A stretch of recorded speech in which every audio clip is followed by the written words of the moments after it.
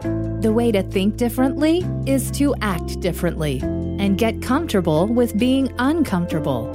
Welcome to the Unlearn Podcast, where host Barry O'Reilly seeks to synthesize the superpowers of extraordinary individuals into actionable strategies you can use to think big, start small, and learn fast, and find your edge with excellence.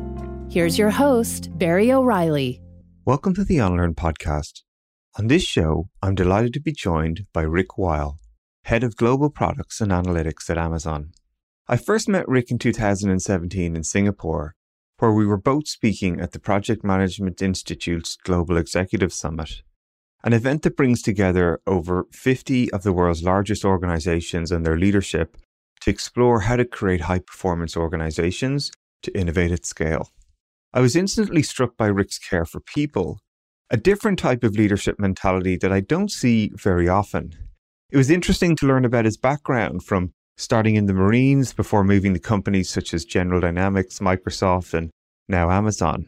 Each of these experiences were fundamental in creating and developing his skills, aptitude, the companies that are actually making him successful today in Amazon. But before we hear of those experiences, let's go back a little bit to understand more of some of the key turning points in his career. A journey that started in the Marines. Right when I was getting ready to get out of the military, the Marine Corps, and it's fun but scary when you make such a life transition, because I loved the Marine Corps, but I always knew that I wanted to do something different. I wanted it to be the chapter and not the book. And so we had a brand new baby boy, got out of the Marine Corps, and I had no clue what I wanted to do. What I did know is that, I went to graduate school in the Marine Corps, so I had a master's degree, and right, wrong, or indifferent at the time, I didn't want to start from the ground up at organizations that typically take entry-level college folks. And so I interviewed at Procter & Gamble, and they said, hey, you'd have to start from the ground up. I interviewed at Pfizer. I was looking at all these different places, and I had just no idea what I wanted to do. But what I did know is I couldn't afford to live in California with a brand new baby. And so we found... Don't we all know that? Yeah, right. So, and this is, I look back and it was so dumb, Barry, but we went to Arizona, to Phoenix, because my wife's mom lived out there. And we visited and we saw a house and we bought a house. Never had a house, bought a house, moved, didn't have a job. I had 2 months of leave, and it was really just an act of faith. And I was 100% confident I was going to get an awesome job. But about a month into it, I didn't have a job. And I was starting to get pretty scared. But out of the blue, I got an email from somebody. His name was Joe Adamski, a retired Marine, who said, hey, we're interested in you for a project management position on Marine Corps programs at General Dynamics. It's like, where did this come from? It was 30 miles down the road, and by far the best transition job I could have had. And so I was like, wow, I have to nail this. So I went into the interview, and the person who interviewed me, who's a dear friend now, he's my manager for several years there, was 35 years as an engineer, mechanical engineer, and then project leader at General Dynamics, same place, very technical. And he's looking at me like, hey, do you have work with developing sustainment plans for systems? I'm like, nope. Have you ever developed technical material for systems? Nope. So I'm like, what have you done? Basically, I said, well, listen, I'm super motivated.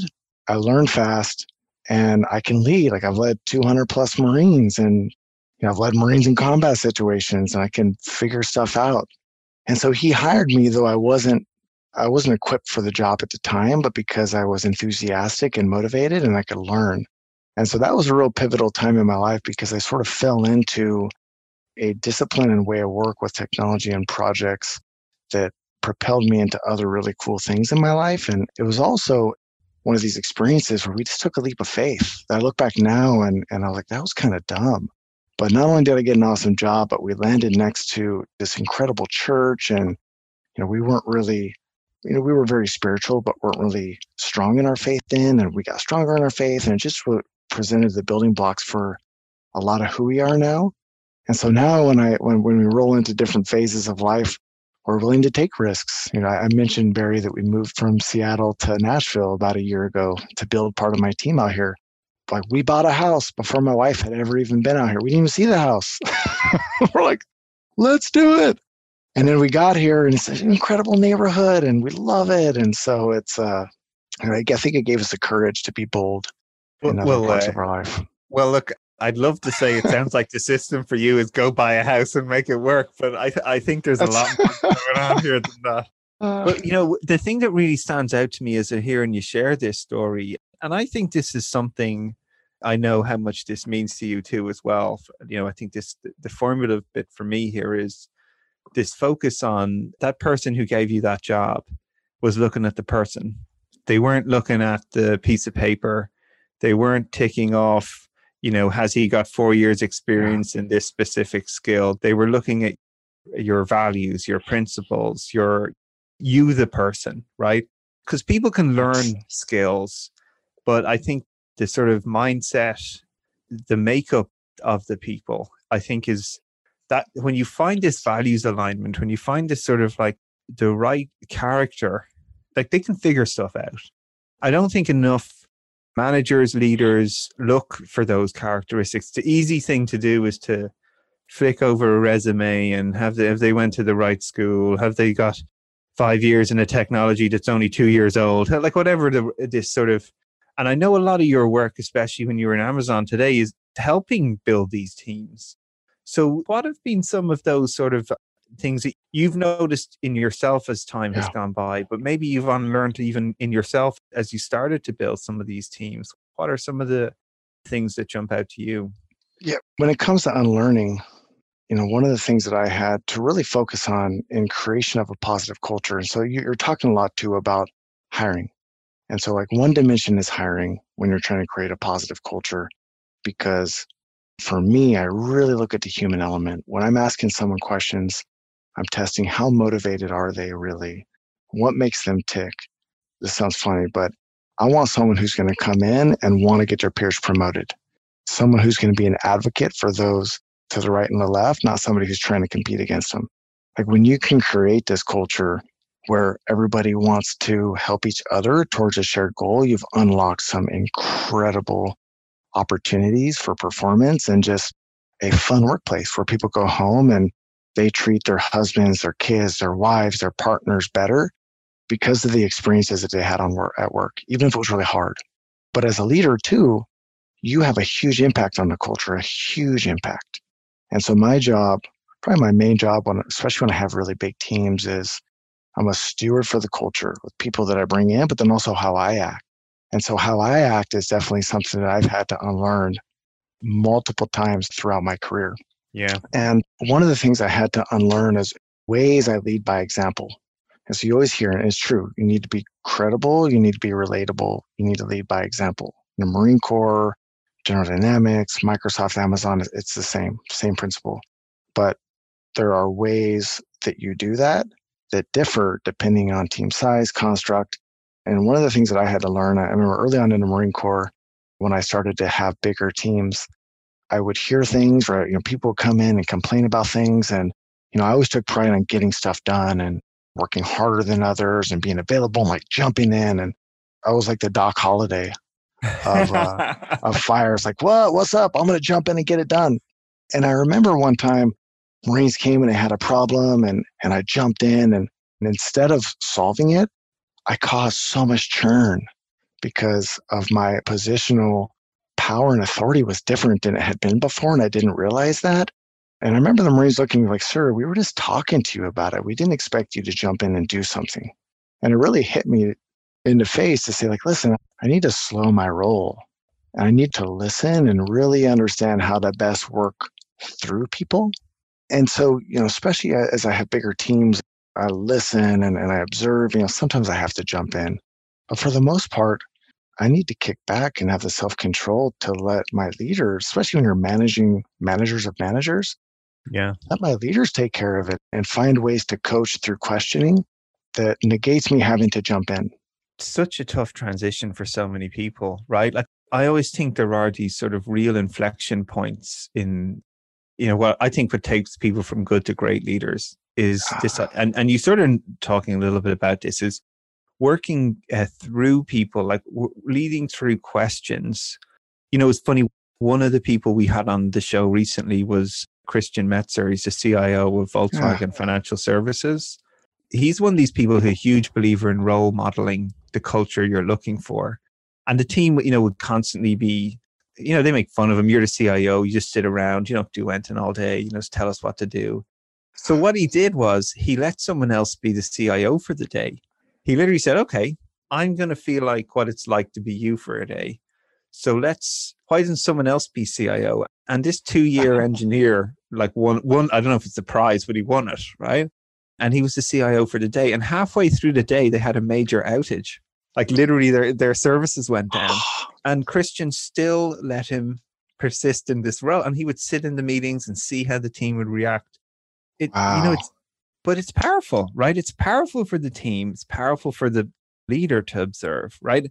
Just as you're explaining in your experience too, why do we hire all these super smart people if we're just going to tell them what to do? Like nobody can know it all. And this stewardship is really interesting notion you're saying, like stewarding the culture, stewarding the decision making. How have you learned that in a way? How have you sort of made that transition to know that you're guiding here rather than the person who has to have all the answers? Or what were some of the things you've noticed about yourself that you started to evolve as, you're leading massive teams in in a massive company like Amazon now. So, you can't answer every question. It's limiting to performance, as you're aware. So what helped you sort of make some of those subtle transitions? 2 things come to mind. I have to have multiple and comprehensive sensing mechanisms, and I need to have the courage to take, synthesize, and act on 360-degree feedback, bar none. Mm-hmm. And so when I mean by sensing, if I go back to the Marine Corps, I remember the first company I had. A company is roughly 200 Marines, and there's 4 companies in a battalion or a squadron. And the company I had 12 different groups, like a logistics group and a food service group and an admin group. And the groups really didn't mingle together. And when Marines are not in training or not in a wartime scenario, idle's mind's a devil's workshop, and Marines get in trouble. And so as an officer, you not only are in charge of performance, but you need to keep your Marines out of trouble. And what I realized very quickly was I needed to understand why the Marines were getting in trouble. And so it's almost the opposite of the story you just mentioned. I would call myself Lance Corporal Weil. A Lance Corporal is a relatively junior enlisted Marine. And I would show up unannounced at PT sessions, physical training sessions, because Marines are supposed to exercise Monday, Wednesday, Friday in the morning as a group. I would just show up and I would observe. I was like, don't call me sir. I'm just Lance Corporal Weil. And what I observed was that the sergeants weren't as strong as they needed to be. And because the sergeants weren't as strong as they needed to be, the other junior Marines weren't learning how they needed to be learning. And so my point is that was a sensing mechanism for me to make other organizational types of changes with my leadership team. My leadership team knew way more than me. I mean, some of them been in the Marine Corps 20 years. I was like a boot lieutenant, 3 years. But I needed to have that anecdotal feedback from many different places in order to effectively know what strings to pull in the right way with my leaders, but also doing it in a very respectful way because of their experience. And so I learned then that I have to have a bunch of different ways to sense. What I've learned, one of the many things I've learned at Amazon is the power though then of taking those sensing mechanisms, especially the 360-degree ones, and knowing what to pay attention to, what to shelve, and what is a pattern that I need to hit directly in the face. And I'll give an example. We have these things at Amazon called connections that every day there's a question that pops up. I love it. And some of the questions are, very direct. Like my manager, Rick Weil, motivates me to do the best job I can on a scale from 1 to 5. I'm like, oh, I hope they hit 5. And I do the same thing with my manager. But there will be times where it's like, hey, I have all the information that I need to effectively do my job. Or my manager gives me the freedom to, I'm making these up, but you get the point, where I'm like, wow, I thought I would be of a higher score. So let me let me in one-on-ones and such, just ask some more probing questions so like I can learn. And I've made changes to my leadership style where I was not leading through others, where I was jumping in too much by taking and embracing that 360-degree feedback along with other sensing mechanisms that just help me know what levers to pull. And the other question is like, how do you know what levers to pull? And I think some of that just takes EQ. As a leader doing it a long time, it's very analogous to a chef versus a cook. Today I saw a quote. I always talk in leadership. I have a quote that I'll say that just because you can follow a recipe doesn't make you a good cook. And I think it's the same with leadership. Just because I can read all these books on leadership and follow the recipe doesn't make me a good leader. There's a certain intrinsic EQ, understanding people piece to it that comes through experience that you have to really, really rely on. And I saw another quote on that today about the difference between a chef and a cook, but it was is analogous to the quote that I use all the time. And, as a leader, you need to be able to understand how you can effectively learn from that sensing and drive change into an organization where it's empowering versus. Oh, well, this is sort of fascinating to me, like you're joining so many dots in my mind just listening. Like even when you're talking about being in the Marines and going in as sort of treat me as, just almost like a nobody. This idea of humble inquiry, Dr. Edgar Stein, who talks a lot about leaders and leading with questions, right? To understand like the real information that's going on to help give them the great information they need to make better decisions. Management by walking around, famous by Hewlett Packard, right? Like going to the Gemba in Toyota production system. Yes. Right. It's these notions of sort of removing your rank, and being humble to go to these places to learn to these sensing mechanisms you're talking about, like to get the best information, to understand the true reality, and then make some better decisions to either evolve yourself, to evolve the team. Now, I love hearing, Amazon's mechanisms, like these questions that are prompting teams to create that information to share back with managers. You do it with your products as well, right? Like great analytics on how people are using your products to inform what you build and don't build. And these systems they're very deliberate. And I think to some people, they're sort of invisible. I think they're really intentional, both to great leaders and to great companies building great products. To hear you even talk about sensing mechanisms, using it to gather information, using it to evolve yourself, it's really great for people to hear that, because I think it has to be that intentional, your practice of improvement.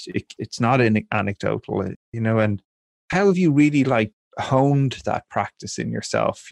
Those two things came to mind, but how do you keep focusing on yourself to just keep getting a little bit better, or, trying to keep putting yourself in these scenarios where you can learn really what's going on, or recognizing behaviors that are limiting your current success and you need to evolve? What are some of the things that come to mind when I ask you those questions? One thing that comes to mind, and actually when I was reading Unlearn, you had this really cool diagram, but it's actually, and I really liked it, and it brought me back to this Marine Corps example, and it was around changing behavior, which changes your perspective and then changes your mindset. Changes and impacts your mindset and affects your future behavior. And so what I ended up learning in the Marine Corps very early is it's one thing to ask questions to sense how things are going, but then the questions need to extend beyond work into a genuine appreciation for the person. And so, hey, how are things going? Oh, by the way, how's your mom? How's your dad? How's your sister? How are things going? And truly caring about people. And what I found, Barry, is that when I would have a new company and I would get in front of the Marines, once a week after our total company PT physical training and try to motivate them. When I have a new company, I could tell that they were rolling their eyes inside when I say we're going to do this and we're awesome and blah, blah, blah. Or we need to get our stuff together because we're not performing. Yeah. But then as I would go around and I would talk to people and I would get to know them, I get a couple of head nods the next week. Then I would get to know more people. They see that I'm credible. They see that I care, that I take care of them, that I lead by example. And I start getting a couple oorahs the next day or the next week. And then in about a month, the team is fired up. And then I have a different type of platform to bring the team together. And in this one example, as I mentioned before, where we had all these different teams that didn't work together. What I ended up doing is not only attending some of the Monday and Wednesday physical training, but when we had our own company, so 200 people getting together on Fridays, we ended up having competitions where I would mix up all the teams and have the sergeants lead these teams in competitions, and whoever won got the day off, because you can do that in the Marine Corps.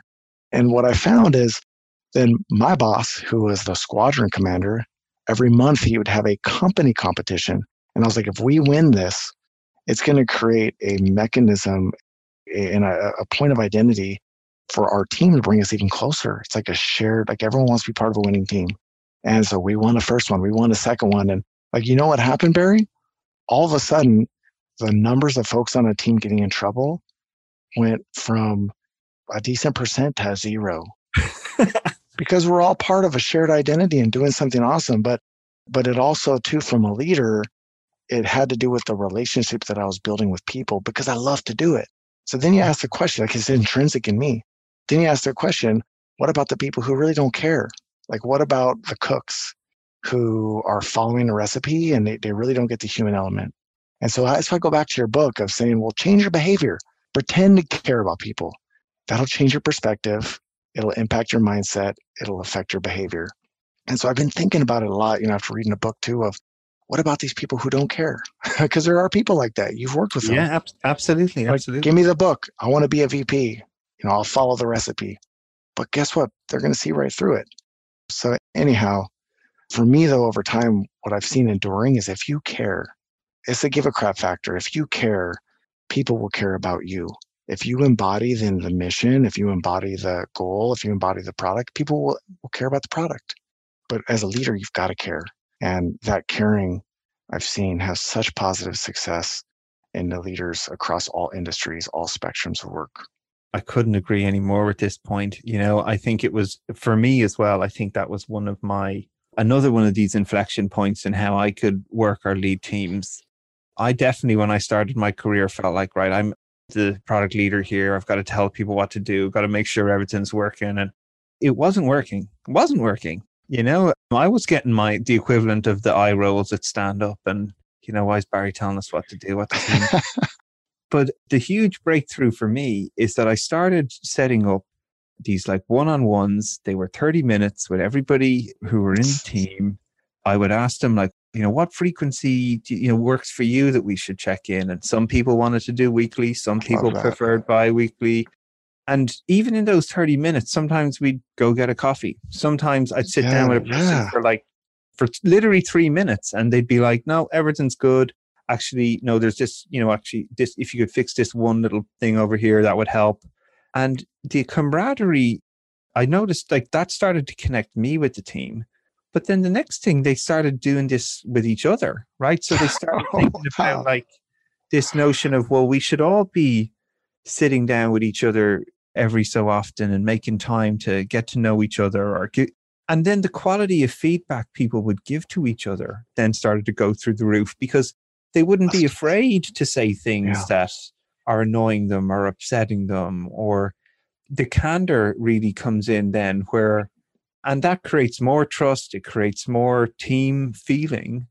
And, like next thing, like I still remember this so vividly, like 3 months in, we were building this mobile product for a company called lastminute.com in the UK. And we were absolutely killing it. Like we were like, people would look at our team and wonder like, what's going on over there? There was always energy. There was laughing. There was that's it. Tough debates. There were people passionately arguing for design choices. And then everyone would sit back and go like, there were disagreements, but people would get stuff done. And it was really, like a real breakthrough and moment for me about when people really get the sense that you care for them as a person. And when you give them difficult feedback, it's not that you don't like them, it's actually because you care about them, that you want them to get better. And that's when they can take tough criticisms in a positive light. But you've got to do the work to build that sort of trust mechanism with people. And it's so interesting as you're sharing that, like, these are the things that pop into my mind in response.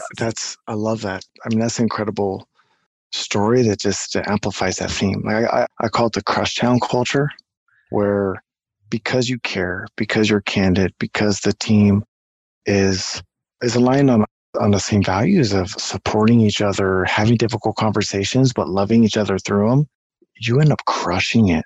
Like you crush it. Like it's literally crush town, and you bring the energy, you bring the motivation. And I'm a firm believer too that positive teams help influence other teams to be more positive. I mean, it's not just you, Barry, can be an example.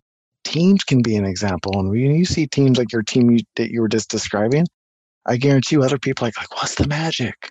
That is awesome. It fires people up. So true. Yeah, like literally, like, so we're in this sort of big open space office, right? And all these pods, like I would see teams just do like little things, like all sorts of stuff. Like people started, instead of having their everyone had their metrics monitors facing at the team. Well, the team started turning their monitors around to face outwards.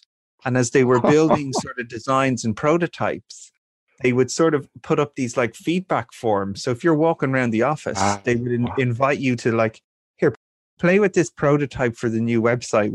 Which one do you like?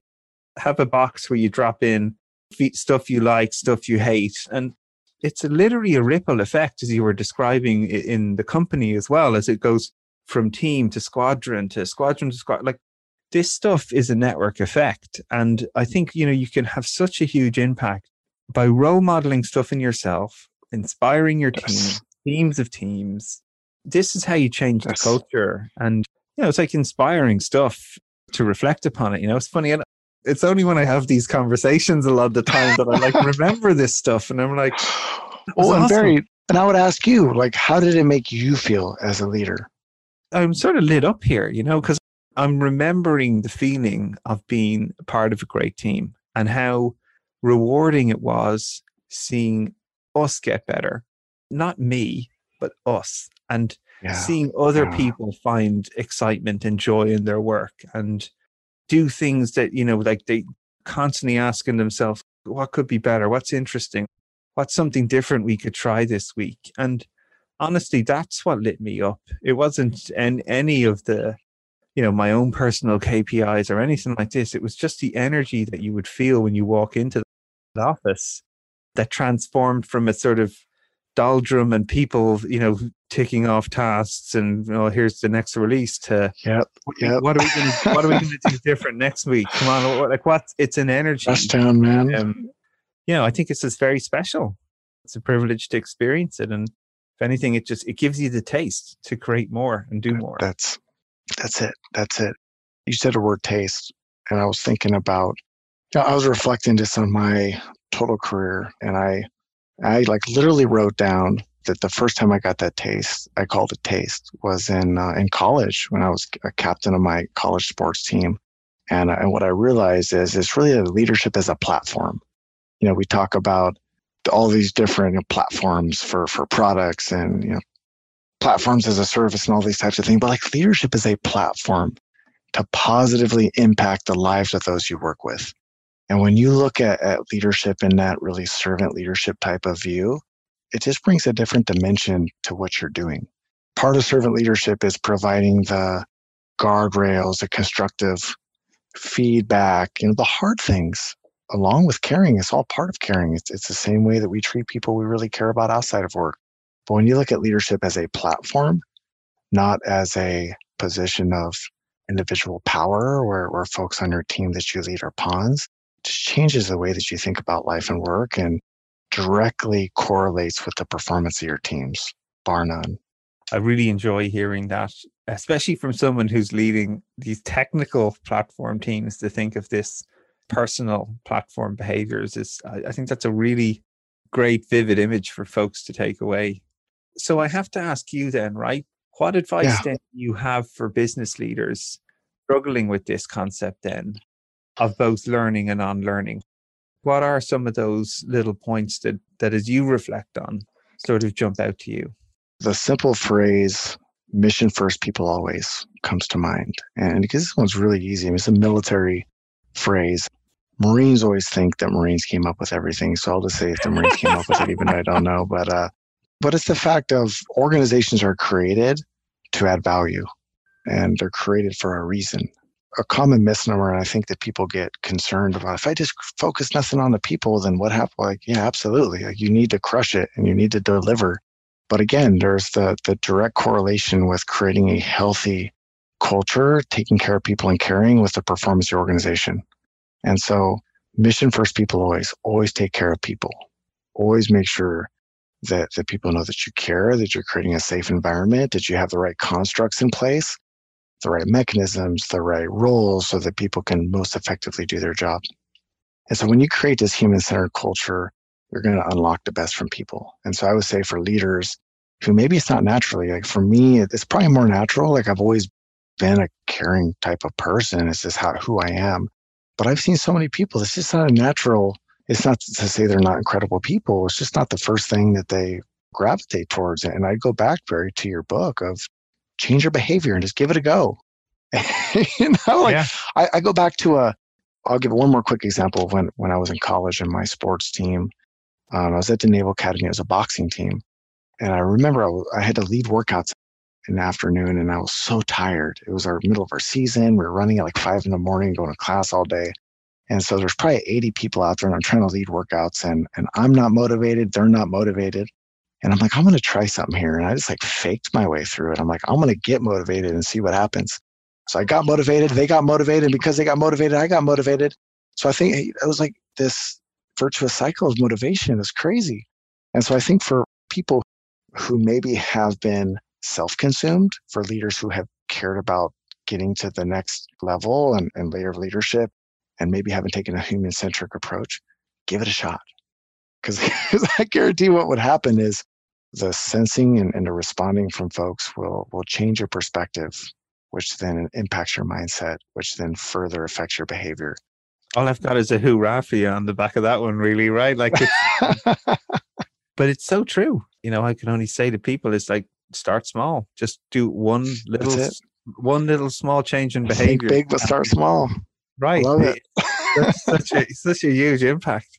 So then, one final question for you then, like looking forward, what are some of the things that you're sort of really excited about at the moment? Like you've been doing some really interesting work, like collaborating with different communities outside of Amazon to improve the discipline of just project leadership overall.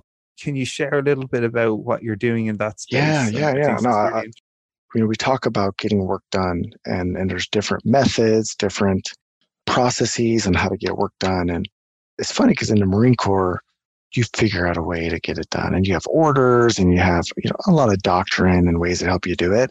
And I remember getting out of the Marine Corps and I was like, man, every project manager role or program management role, I was like, oh, I am absolutely overqualified for this. and then when I got it, I'm like, I know how to get stuff done. And then when I actually worked in the defense industry, I was like, I have no idea what you're talking about here. Like requirements and schedules and Microsoft projects and funding meetings, business cases, applied earned value. Like, what are you talking about? But then I was like, I unlearned my previous way of doing things so I could learn like, this is how you get work done in this type of environment, and like geeked out and got my PMP and became a total project nerd. Then when I went to commercial tech, I was like, where's all the process? Like, where is it? You guys aren't doing it right. And then I realized, no, there's a reason why you don't have as much process here. But I also realized that I don't want to unlearn it all. There's some real goodness in the rigor that I had learned before, because it's analogous to the alphabet. When you have some level of standardization, you can create Shakespearean works of art.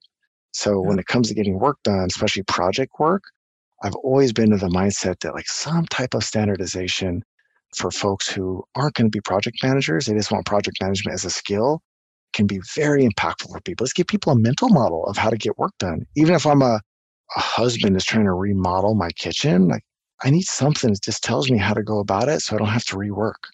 Yeah. And so in collaboration with PMI, I partnered to co-develop a product called Kickoff that they're unleashing here soon, unleashing to the masses, that is essentially a web-based guide to project management that starts at the foundational level. Like, how do you get started? How do you plan and create like baselines that are at a very low low level of sophistication with the tools to increase depending on the risk and complexity of your project?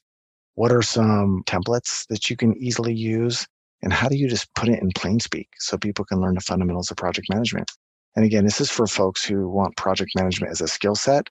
It's been really cool to partner with PMI on it, and we're piloting it in different parts of my organization. And I know there's a bunch of others on the council who are taking a look at it. It's been really fun to put together, but we'll see where it goes. I think it's going to help a lot of people.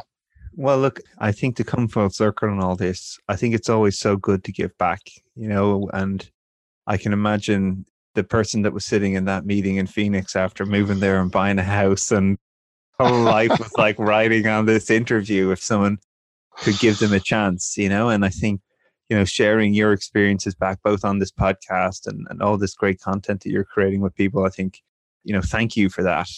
Been great to have you on the show. So many fun stories and great examples. So, I know you're going to keep sharing them as you keep going. Again, thank you very much for your time and your insight. It's been a pleasure. Barry, thank you, brother. It's been awesome getting to know you ever since Singapore, and following you on LinkedIn on a daily basis and reading your books. And so you're inspiring and motivating thousands and thousands of people, brother. So thank you for the opportunity. I really appreciate it. Very satisfying to hear that, Rick. Thanks a lot, man. All right. Take it easy. See ya.